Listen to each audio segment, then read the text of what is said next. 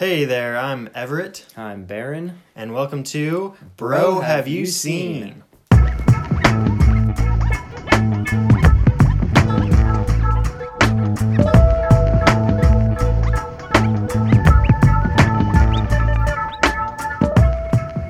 Hey, bro. Hey, bro. How's it going? Pretty good. Yep. Here we are again. Another week, another show. Another week, another episode. Another movie. Yep. How's your movie week been?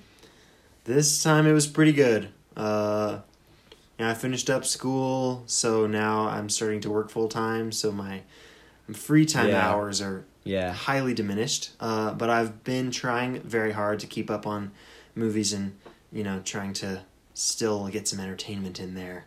For sure. Each time that I have a chance, so. Yeah, I just started school, like we talked about last week, kind of, so. I've been starting school, and my movie watching has sort of gone down, but it's picking back up again, but also been working on some other hobbies and things, so it's been good. Nice. It's been really nice. It's been a good week. Little inside baseball. Both of us are pretty big into construction stuff and building and making things, and last night we drove 2 hours to pick up a Craigslist table saw. Yeah, it's pretty sweet. Pretty excited about that, and the guy threw in a tabletop bandsaw as well for free, so that was really nice, and really you're getting to work and tinkering with that and fixing it up. Yeah. So takes up a lot of your time now, I'm guessing. True. But so as far as movies go, it's been pretty good. Been watching some stuff that we'll discuss at the end, like always. Yep. And what else has been entertaining us.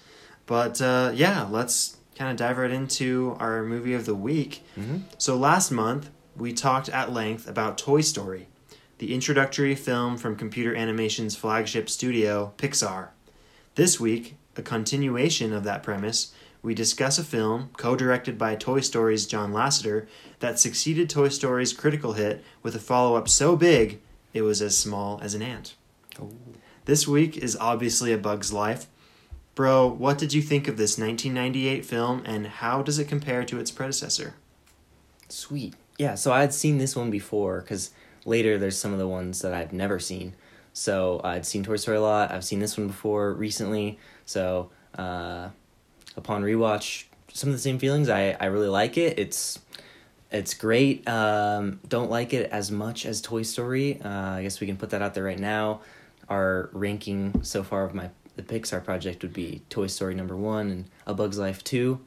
But it's still like, compared to any other movie, we always talk like Pixar's maybe worst movies are everyone else's best. So this one's still quite an achievement in animation, and it's hilarious. It's a good story. I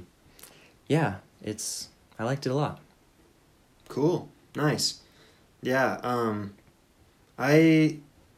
I'm not gonna lie, like, I went into this movie kind of dreading it, putting it off till the last minute, and because I remember recently watching it, it was another one of those that kind of grew up on as a kid, and I knew about it for a long time, but we rewatched it probably last year, and I just wasn't that impressed with it.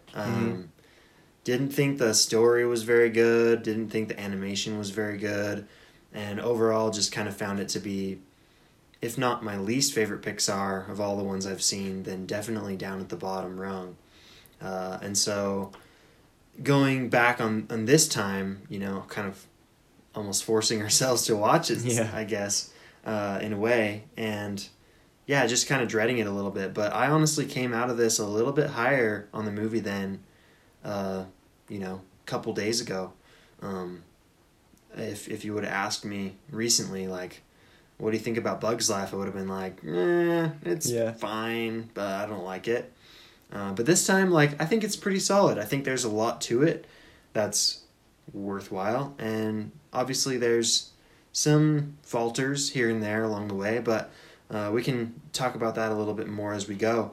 But I definitely, at least in comparing it to Toy Story, it has the same level of charm, I guess. It has the same sort of vitality that Toy Story brought.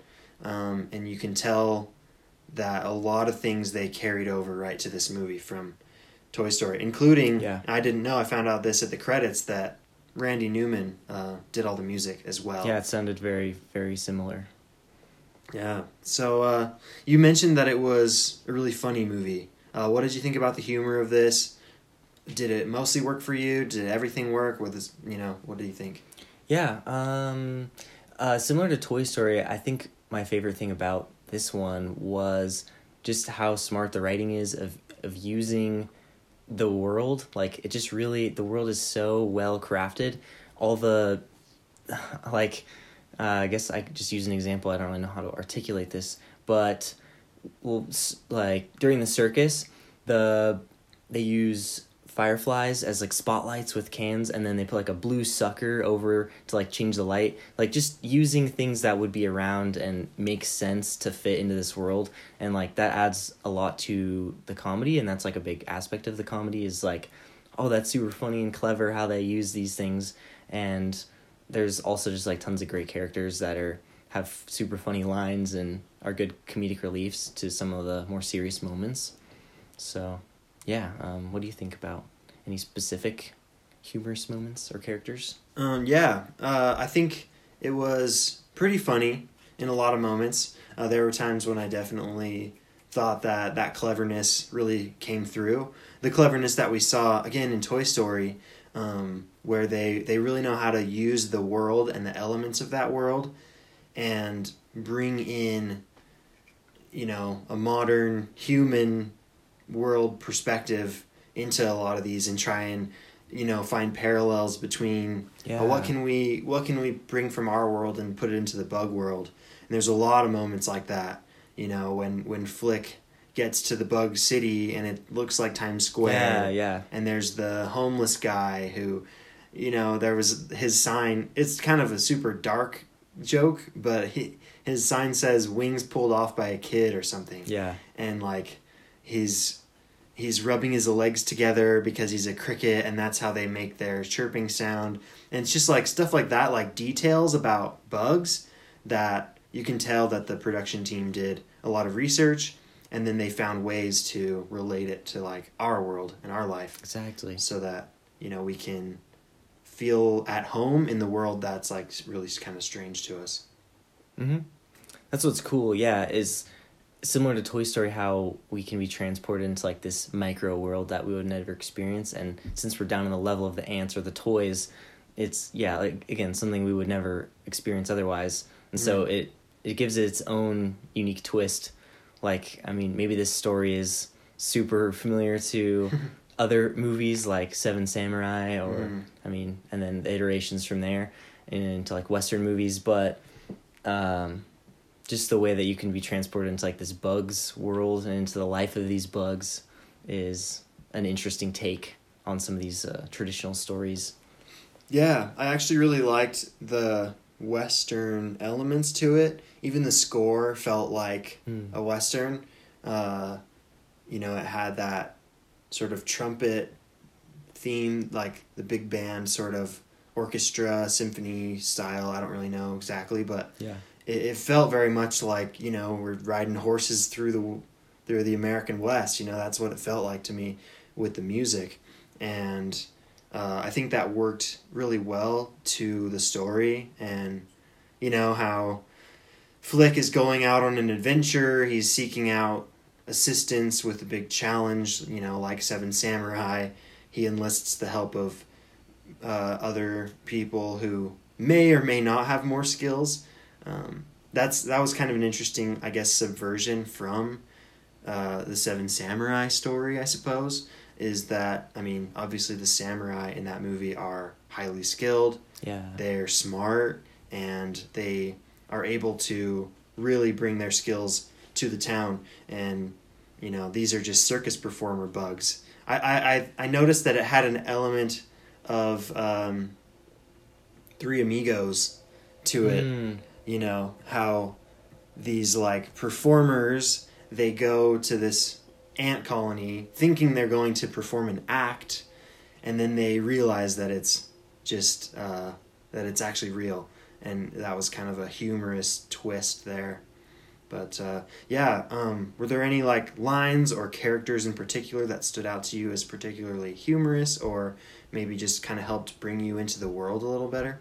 Yeah, it's got a great ensemble of fun characters. I mean, again, similar to Toy Story, we get all these different people and different bugs, I guess, and they all have their own little quirks. And again, like the writing, they use the type of bug very smart to like for instance, like the stick bug, like all the humor and writing for that bug is really funny. Like, oh, I always just use as a broomstick or like a sword or whatever. Like I never get a real part, and like just little things like that where each character gets their own little moment to shine. And one of my favorite characters that's just super humorous is Heimlich. He always just like, he's got like that German like European accent, is just like super funny, just super different than everyone else, super like foreign. And yeah, again, like comedic relief when times are serious, like when the bird is coming down and he's like, I'm stuck, like that's so funny. I crack up every time. My wings. Yeah. Yeah, it's just kind of one of those, like, it totally wasn't necessary to any, like, caterpillars aren't necessarily German. Yeah. Or, they just decided to name him Heimlich and have him this comedic relief where he's got this thick German accent that's probably super fake. Yeah. Probably some American guy voicing Heimlich, but it was pretty funny. There were moments for me, at least, some certain lines that felt pretty cliche. Not so much on the humor side. I mean, there were jokes that I didn't laugh at that you could tell maybe was meant for kids or maybe just was meant to be funny and like just didn't land with me. But then in the more dramatic moments, like there's a scene between Flick and Ada, the princess, and she says some of the most cliche lines that we've heard 1,000 times in movies before. And I won't necessarily spoil it, even though, a lot of people have seen Bug's Life at this point. Still, I was just rolling my eyes super far back just listening to those lines. And, there were moments like that in the movie. I had moments where I stepped back and I thought, man, let's just see how many human things we can get these bugs to do. Like, there's a scene with the ladybug guy who is playing cards and, the little ant says, read 'em and weep, just like little moments like that were pretty corny. Yeah, and it was intercut in like a random, like it doesn't make any sense to have that scene. Yeah, I guess it's showing like the bonding between these circus bugs and the ants or something. But yeah, like moments like that just didn't super work for me, but I can get if the kids like it or whatever, because it is kind of directed towards that sort of audience. For sure. And as far as characters, I did really like the Ladybug character. I think if I had to pick my favorite one, I don't know if your favorite would be Heimlich, but I think Dot is probably my favorite.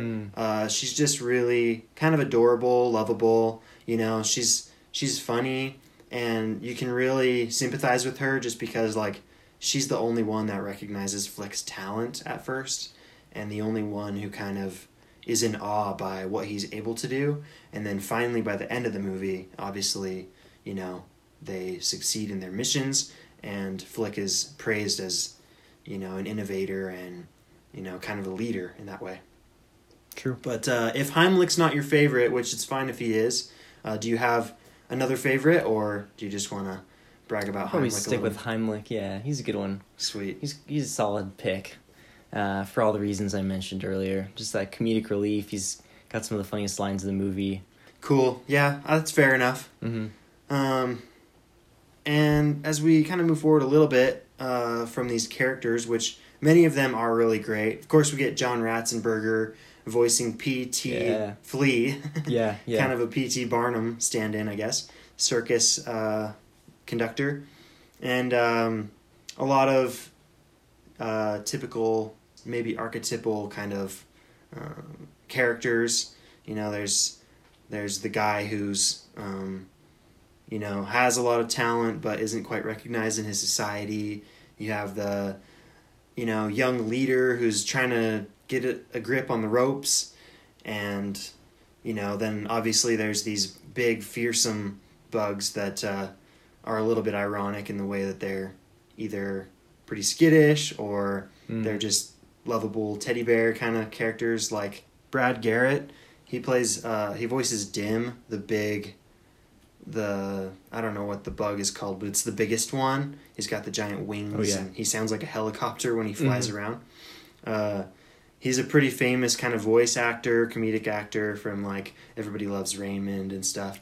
But like even him, he turns out to be pretty kind, and his name's Dim. You know, he's pretty dim-witted, honestly. Like, he doesn't say much, and I was kind of wondering why they would, you know, hire this guy to voice that character if he doesn't really have any lines, because he was pretty big at the time. He's been doing voice work since like the 80s, but you know, a couple years before that was when Everybody Loves Raymond started, and so, you know, he was a pretty big deal at the time. I was just kind of wondering. But anyway, what other thoughts did you maybe have about other characters in general? I liked the brother of the main grasshopper. So the main grasshopper was voiced by Kevin Spacey, and that's Hopper, of course. Kind of a funny name for a grasshopper, of course. Yeah. But his brother, I think it's Molt. Maybe not. But he's really funny, and I liked how he was the one that was the good one out of all the bad grasshoppers. Just kind of wanted to do the right thing at times and provided some, you know, good human nature into the bad group of biker grasshoppers. So yeah, I got a little bit of a Hell's Angels vibe from them.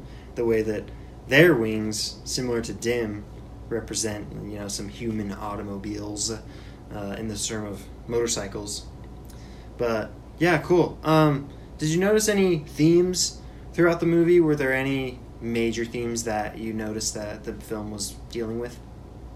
Yeah, there's the theme of change within the ant colony. How like the new Princess Ada is like up and coming, and she's kind of nervous about, you know, everything, and Flick is trying to make things more efficient and run smoother, and he's the one that, you know, spoiler, ends up realizing that, you know, we can overpower these grasshoppers. Like, we're not the ones, we don't need them, they're the ones that need us. Right. And so that whole kind of idea of change, and also of like oppression, and, you know, standing up for the small voice and everything, the underdog. It's very much an underdog movie. Yeah. And yeah, stuff like that. Nice. Yeah, those are definitely good themes I noticed as well. And I liked... So I recently watched Snowpiercer the other day. Yeah. Which I'll probably talk a little bit more at length at the end, but I got a lot of similar themes coming through from this film about class. And, you know, Flick is kind of that Chris Evans type character. He's the leader of the lower class. And, you know, you find out that, you know, the upper class, their excuse is we are taking care of the lower class, but really they're benefiting from the lower class, and they're kind of standing on the shoulders in an oppressive way of that lower class. And I noticed that with the grasshoppers, kind of like you mentioned. Right. And then definitely another big theme that I found was kind of just belief. Like belief in yourself, belief, the power of belief, I think is kind of the theme there. They have a very ambitious endeavor to undergo in order to, you know, take down these grasshoppers, and for a while everything's going really smoothly because they have that courage, they have that belief. But once the outer shell cracks and everybody finds out, you know, maybe how this plan came to be, they're super doubtful, and then they become afraid, and then it stops working. Yeah. And it's not until they start believing in themselves again and start, you know, they get that vigor back into their system, that's when they're able to finally defeat their enemies. So. Yeah, there's a bunch of good moments of teamwork and team, you know, they have to all work together, of course, to follow through with these plans and beat off the grasshoppers. Like, they can't do it the ant colony couldn't do it by themselves, even when they got these, you know, other warrior bugs to come in, they still had to work together, and they had to work not only together as a colony, but together with those other bugs in the end. And also, like, on the note of belief, there's Dot when she is going to see Flick, like, she just dives off that cliff and kind of has that faith and belief that her wings will save her from dying. Like, that was that big, like, jumping off the cliff moment, taking those first steps, like, pretty on the nose almost there. Yeah, talk about leap of faith. Yeah, leap of faith, yeah. But yeah, and with belief, as well, we talk a lot about Princess Ada and how she's, really worried. She's got this big burden placed on her shoulders, and she doesn't know if she's ready. But in the end, she realizes that she can do it. Yeah. That she can lead these people as the queen, and so that worked with that theme, as well as Flick, who, maybe he starts to doubt himself, but it's really his community that needs to believe in him and trust him and accept him. When they try to get in his way and control him that he, freaks out and messes up, and then he ruins things, and then they blame him. But when they start accepting his ideas and listening to him and valuing him, then they can start progressing. And I really liked that as well. Cool. Yeah, that's good stuff. Yeah. Is there any kind of technical aspects? How did you feel like the animation held up compared to Toy Story? Did it get better? Did it get worse maybe? Stay the same? It's around the same quality, I would say, for me. Like, and I watched these both on Disney Plus, so there's no like weird different formatting there.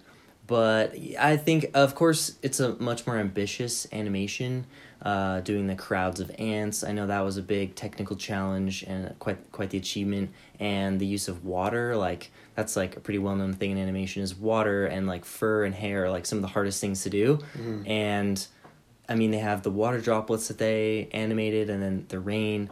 All those type of things were pretty impressive. It's still a little dated, I would say, in animation, especially compared to stuff nowadays, but I think it holds up pretty well. Some of the stuff's kind of cheesy, like the little raspberry I noticed was like, it just looks off, it looks fake. Mm-hmm. It just like, even though you're in this world, it doesn't feel quite real. I mean, you could have a movie that's much more, I mean, even like Over the Hedge, it feels like that's a real neighborhood. It feels like that could be a real forest. Like, it feels a lot more tangible, I guess, than this feels a little bit more cartoony and almost like Toy Story plasticky. Yeah. So. Yeah, I was going to mention that, the plastic nature of it, because we talked about how they decided to go with toys because they are supposed to look plastic. Yeah. And so the CG doesn't look bad. And I think they got around some of those issues as well doing bugs, where, like you said, there's no fur, there's not a lot of moving parts, and most of their bodies look pretty shiny and, right. But yeah, there were some moments that I definitely thought were pretty bad. There's a slug who eats some food with salt and his mouth is like bubbling. Oh, yeah. And that like looked really kind of uncanny in a way. I can't remember some of the other things. But yeah, I think, I don't know. There's ways that this is better than Toy Story, but I think there are ways that it's not quite as good. And I think some of it's due in part to the ambition that you talked about. I would probably counter your point with the water, that I think they skirted that problem as well by making the droplets like these balls. Yeah. It's kind of a sphere, so it doesn't really have the properties of water. Yeah, they never really had like rushing, like they could have had rushing water down those like canals, but I mean instead they just had the droplets like splash and have like a splatter effect. Yeah. Which did kind of look weird, but again, like I think they're pushing what they can do at the time. It's true. So. And it works for the world, because they are so small that the surface tension of water, it does make droplets, like they're spherical. And so I just remembered an episode of Drake and Josh where he gets the game sphere and it's spherical. Anyway, so yeah, the water I think was okay, but I can see the gears turning in John Lasseter and who's the other guy that directed this? Andrew Stanton, and the other leaders of Pixar. You can see the gears turning with, let's try and design a movie that we can make look like as best as possible. Right. While these other goals that we have, like obviously Pixar is well known for telling good stories and having, the story and the character be the primary focus rather than, I don't know, gimmicks or laughs or anything, surface level. They really try and make the story drive the movie. And so, like, how do we balance that priority with not only making the animation look good, but kind of furthering our technology and our abilities? And so you can see how maybe Bugs was a good logical, logistical choice in that respect, but also maybe they had that story they wanted to tell that they used Bugs for. So I like that. Mm-hmm. Cool. Yeah, and I guess like voice acting wise, maybe not as many standout performances as Toy Story, but we still get a lot of good people. We mentioned Dennis Hopper as you mean my bad. Kevin Spacey as Hopper. Right. That was weird. They should have had Dennis Hopper maybe. He's got a pretty menacing voice too. And Julia Louis-Dreyfus, Seinfeld fame. Yeah. I didn't know that was her as I liked that. That's one of the few times that Pixar has had a pretty major role played by the same actor in two different movies. We just barely had Onward, where she plays the mother of those two main characters. And so she's maybe not as main of a character as Ada is in this movie, but still pretty up there. And it's really interesting. Pixar, they've never really recycled voice actors before. I mean, aside from John Ratzenberger, like we said, who's in every Pixar movie in one way or another, Julia Louis-Dreyfus is like a big name and a big, especially in the 90s, like yeah, exactly. And then, Pixar and Disney, they always get, the top A-list. But the guy who plays Flick, what is his name? Dave Foley. Yeah, I honestly don't think I've ever seen anything he's been in. I've never really heard of him. Yeah, me neither. He's done a couple other with Cars and Monsters University, I guess. Apparently he's in Sky High, so oh, nice. Interesting. I like Sky High. Role. That's one of those Disney Channel original movies that actually I really enjoy. But he's certainly no Tom Hanks or Tim Allen. So for sure. But he does fine. I actually liked his work in this movie. And then we mentioned Julia Louis-Dreyfus. Kevin Spacey, I think is really good. He does have that menacing voice and tone. Which is, it's interesting, like, it's really good casting, I think, because Kevin Spacey during the 90s was known for kind of the heavy in the movies, like, he would typically play, like, the big bad or whatever. Right. And so, it really works. And then, I guess the year after this, when he did American Beauty, I mean, that's a total shift tonally in performance, but, I think he's a talented actor. To say, to avoid completely his who he is as a person, but as far as film and acting goes, I think he has a lot of talent, and I enjoy his work in this movie. Nice, yeah. Dave Foley's voice acting kind of reminded me of Jerry Seinfeld's from B Movie. He's got just kind of like this high pitched, like anxious kind of tone most of the time. So I don't know. That just kind of reminded me of the whole movie. I was like, is this Jerry Seinfeld? Like, kind of reminded me of the B Movie a lot for some reason, but. Yeah, I was getting a little bit of David Spade from Emperor's New Groove vibes, but just with the tone of his voice, I get the pitch. Yeah. So to speak. But cool. Any other random facts or trivia you want to throw out there? A good piece of trivia. Cool. So apparently, for A Bug's Life, Pixar animated stuff that was never actually in the final movie, and they released that for the teaser trailer, and I guess that's now like a staple of Pixar, so I didn't know that before, kind of interested to check out the trailer for this since we just watched it, and then maybe as we go, look at the trailers and see kind of some of those differences. That'd be kind of interesting to do. And then, we saw the Pizza Planet truck in this from Toy Story. It's in every Pixar movie, so we'll be looking for those as we keep going. But it's true. Apparently some of them get really, really hard to find. Yeah, it was one of the earlier scenes where we're introduced to the circus, and there's kind of a super wide shot where we see how small the circus is, and in the background there's a little shack house with the Pizza Planet truck parked next to it, kind of in the shadow. It's not in the main focus of the screen, which, that truck in Pixar movies, it's usually obscured, for the really diligent fans, and I know, like you said, most of them are going to be pretty difficult to find, but I am on the lookout. Yeah. So that's one little Easter egg to find in all these. I really liked, actually, we mentioned the cool design of the world.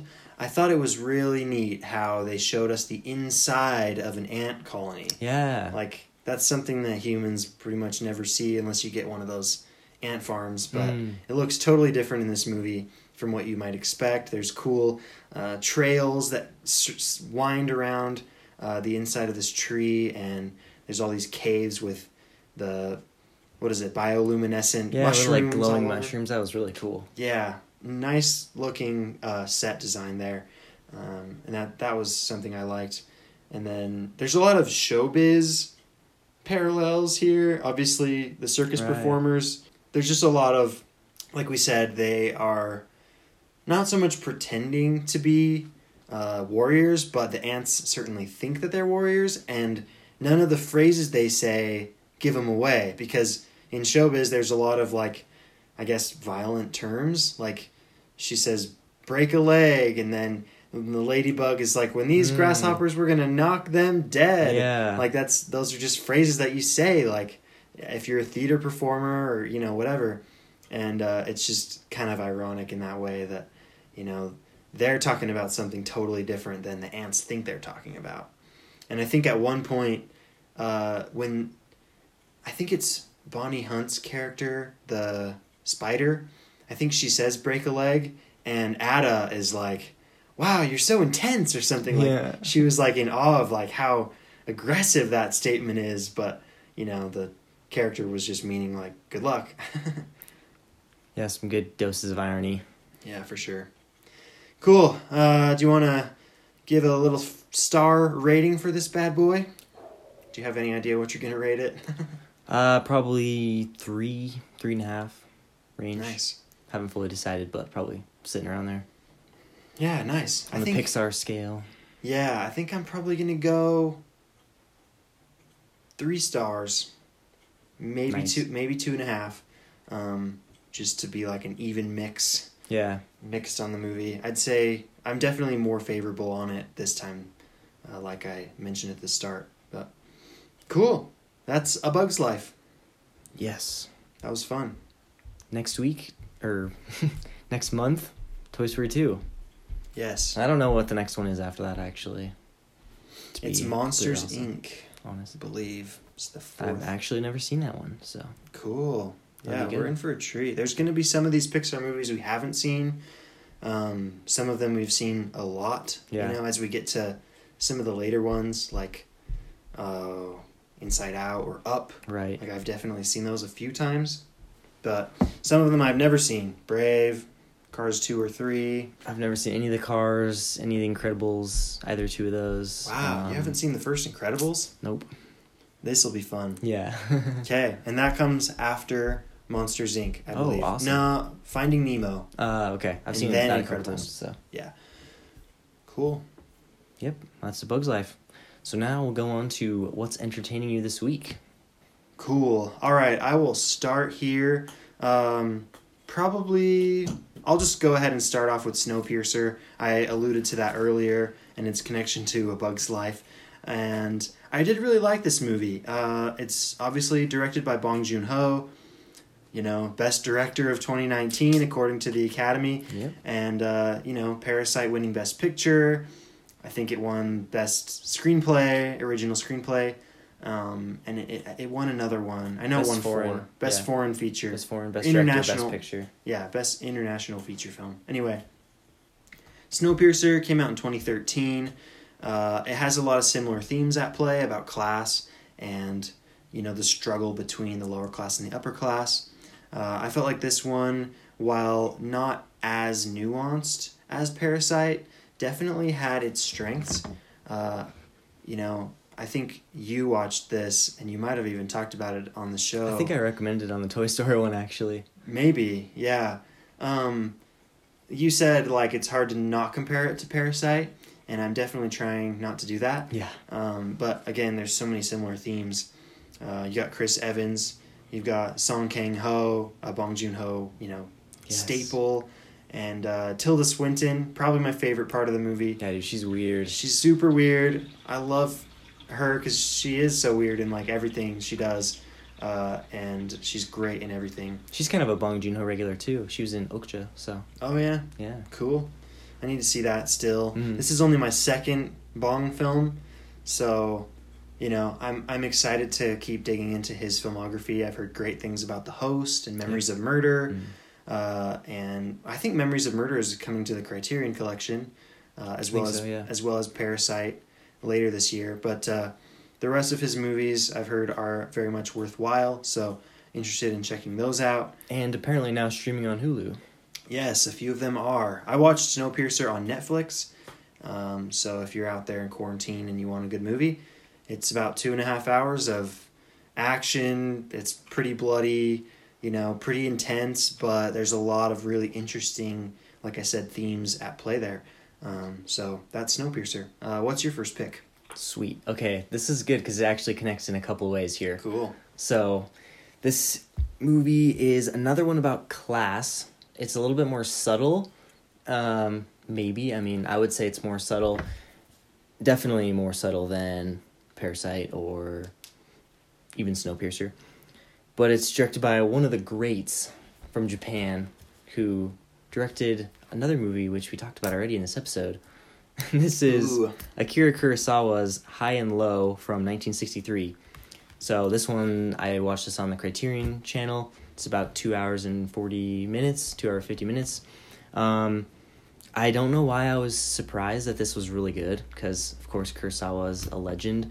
I haven't checked out very many samurai movies. I don't know if I'm big into that yet. I know you watched Yojimbo, but we watched Seven Samurai. I liked that. I liked it. I don't know what I was going to say. I liked it, but I really liked High and Low. I think the way Kurosawa presents the class differences based on physical height was similar to how Bong Joon-ho did it in Parasite. Right. But the cool thing about this movie is also kind of how it mixes all these genres. It goes from a family drama to a police procedural, and it's got this cool investigation that's running through it the whole time. It's really interesting. Everything from the blocking to the writing to the basic story is thrilling and kept me engaged the whole time. Super fun time. Highly recommend it. Nice. And yeah, it's a good one. Awesome. I know this is A Bug's Life, which is a kid's movie, family friendly at the very least, and it's fun and, happy. But I watched this movie this week, and I feel like I just have to talk about it. I heard about this from YouTuber sensation Daisuke Beppu, who is a pretty awesome collector of physical media. He owns literally the entire Criterion Collection, which is over 1,000 spine numbers now. He owns a lot of other labels as well. But anyway, I was watching one of his videos where he literally just shows every single Criterion movie. And it's one of those I like to maybe fall asleep, take a nap to. I like to look at the different covers. But he pointed out this movie, and he stopped for a second. Instead of carrying on to the next movie, he stopped and said, "I apologize for making this sound like it's just a product or, just another film." He said this is one of the most important films ever made, and he really stressed that point. Dude, when he says that, it's intense. Yeah. With all the seriousness that this man can muster, he said this is one of the most important movies ever made. And after watching it, I might have to agree. It's called Night and Fog by, and I hope I'm pronouncing this right, Alain Resnais. He's a French guy.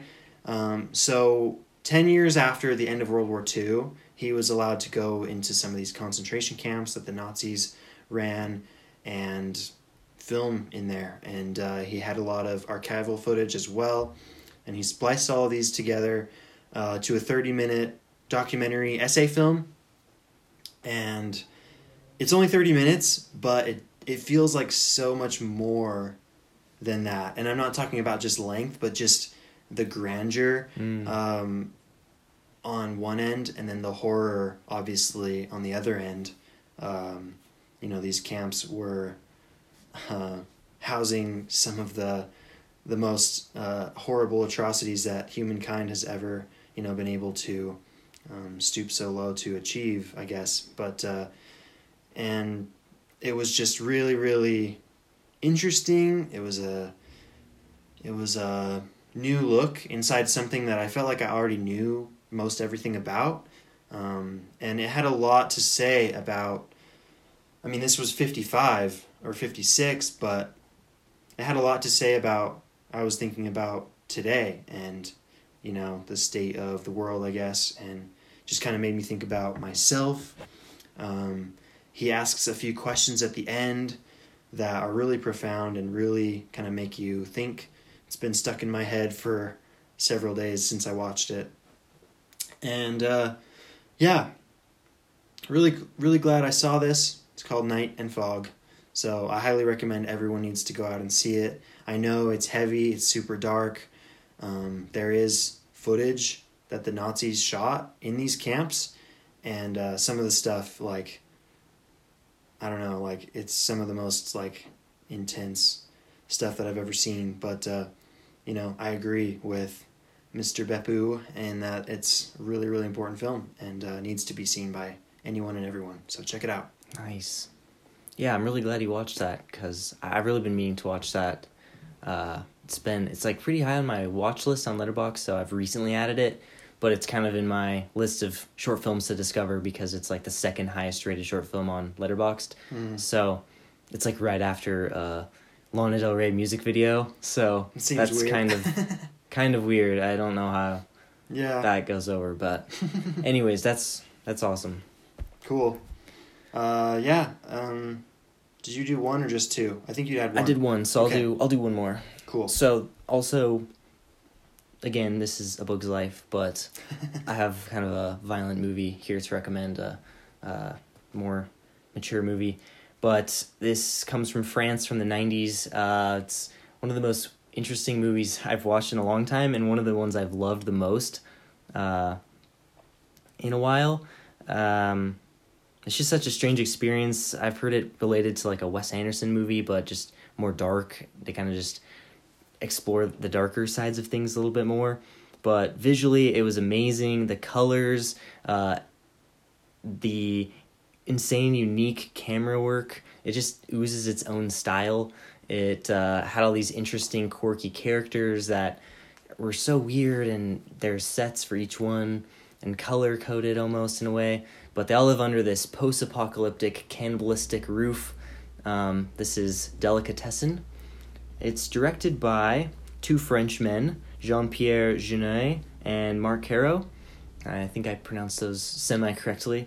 But they've done a couple other works that are pretty famous. But this one was so good. I hadn't really heard about this anywhere. It was kind of like a self-discovery, which is maybe why I liked it so much. I think I saw it on some sort of collection on the Criterion Channel, added it to my list, and then I think it's leaving at the end of this month, so I wanted to watch it. Kind of in the mood, and highly recommend. Like I said, it's post-apocalyptic, it's pretty dark, it involves some cannibalism, it involves some violence, but it's just super stylistic, super cool. It's really interesting how it mixes kind of that violence with super stylish, Wes Anderson-esque colors and all that. It's really, really good. Nice. I definitely want to check that one out at some point. We talked about this recently that that's kind of on my list, but it's really far down. Yeah. There's just higher priority stuff I got to get to first. Totally. But cool. I was thinking about it, and it's probably not the best idea to keep putting out these super hardcore movies in an episode about a family movie. So for my last one, I'm going to talk about a movie I saw by Charlie Chaplin. It's The Kid. Nice. 1921. It's his first feature film, and I really, really liked it, actually. It has a lot of humor, it has a lot of heart, and it even has some moments of heartbreak. Chaplin, these are kind of his staples. Like, he kind of goes for these things every time. Obviously, he's a comedian. That's kind of the first and foremost thing people will think about. But his character, the little tramp, which is more or less introduced in this film, is the most genuine, lovable, heartwarming character that you've probably ever seen on film. He's the best. He's raising this orphan boy. It shows him as he first discovers the child, and then most of the movie takes place while the kid's about 5 years old, and just like the adventures and the trouble that they get themselves into. It's funny, and there's a lot of interesting, innovative techniques going on here for 1921. Yeah. And, they have a lot of moments of, like, challenging life. It's definitely depicting a more downtrodden, poverty-stricken America. But these characters, like, never really stop laughing throughout the movie. They're having a lot of fun with their day-to-day life, despite some of the grander challenges that they're facing. I think Chaplin's films are just perfect for anyone kind of looking to escape that doom and gloom of today's world, or maybe you watched something heavy like Night and Fog like I did, and you just needed something to cheer you back up a little. And Chaplin is probably one of the best things for that to remedy. And so it's almost 100 years since this movie came out. Wow. Quite amazing. I'm really excited for some of these centennial anniversaries for great films like The Kid. And I think that it not only holds up, but it almost continues to be more meaningful, as time progresses. So check it out. It's The Kid. This and Night and Fog are available on the Criterion channel. If you're looking to stream stuff, I think you can get like a 2-week trial. Yeah, get a 2-week free trial. Watch all kinds of stuff. It's only like $11 a month, and there's so much content on there. Yeah. So much, and it's some of the best worldwide cinema of all time. We stress it probably way too much, how great the Criterion Collection is as a company, putting out these important films from all over the world, giving them a spotlight, and this streaming platform that they have is just one way, makes it a little bit easier for people like us to discover stuff like that. So couldn't agree more with all that. Cool. Love The Kid, love the Criterion Collection, and right on. Nice. And on that happy note, that's the end of the show. What are we discussing next week, Burrow? Next week's episode is the continuation of last month's 5 from the 50s, but this time we're bringing back 6 from the 60s. If you want to go back in time and listen to our earlier episodes, those can all be found at brohaveyouseen.captivate.fm. Yeah, and all of our episodes can be downloaded on iTunes and Spotify. And please take a second to give us a 5-star rating, write a review on iTunes. You have no idea how much it helps us grow the show and reach new listeners. And if you have any feedback, any at all, about the show, please let us know in your iTunes review, or you can email us, brohaveyouseenpodcast@gmail.com. Definitely, bro. Each new episode is posted at 6 a.m. on Fridays. That's Mountain Standard Time. If you want to see what else is entertaining us, check me out on Letterboxd at Barn Clark. Yeah, and I'm at Everett Clark 236. See you next week, bro. See ya.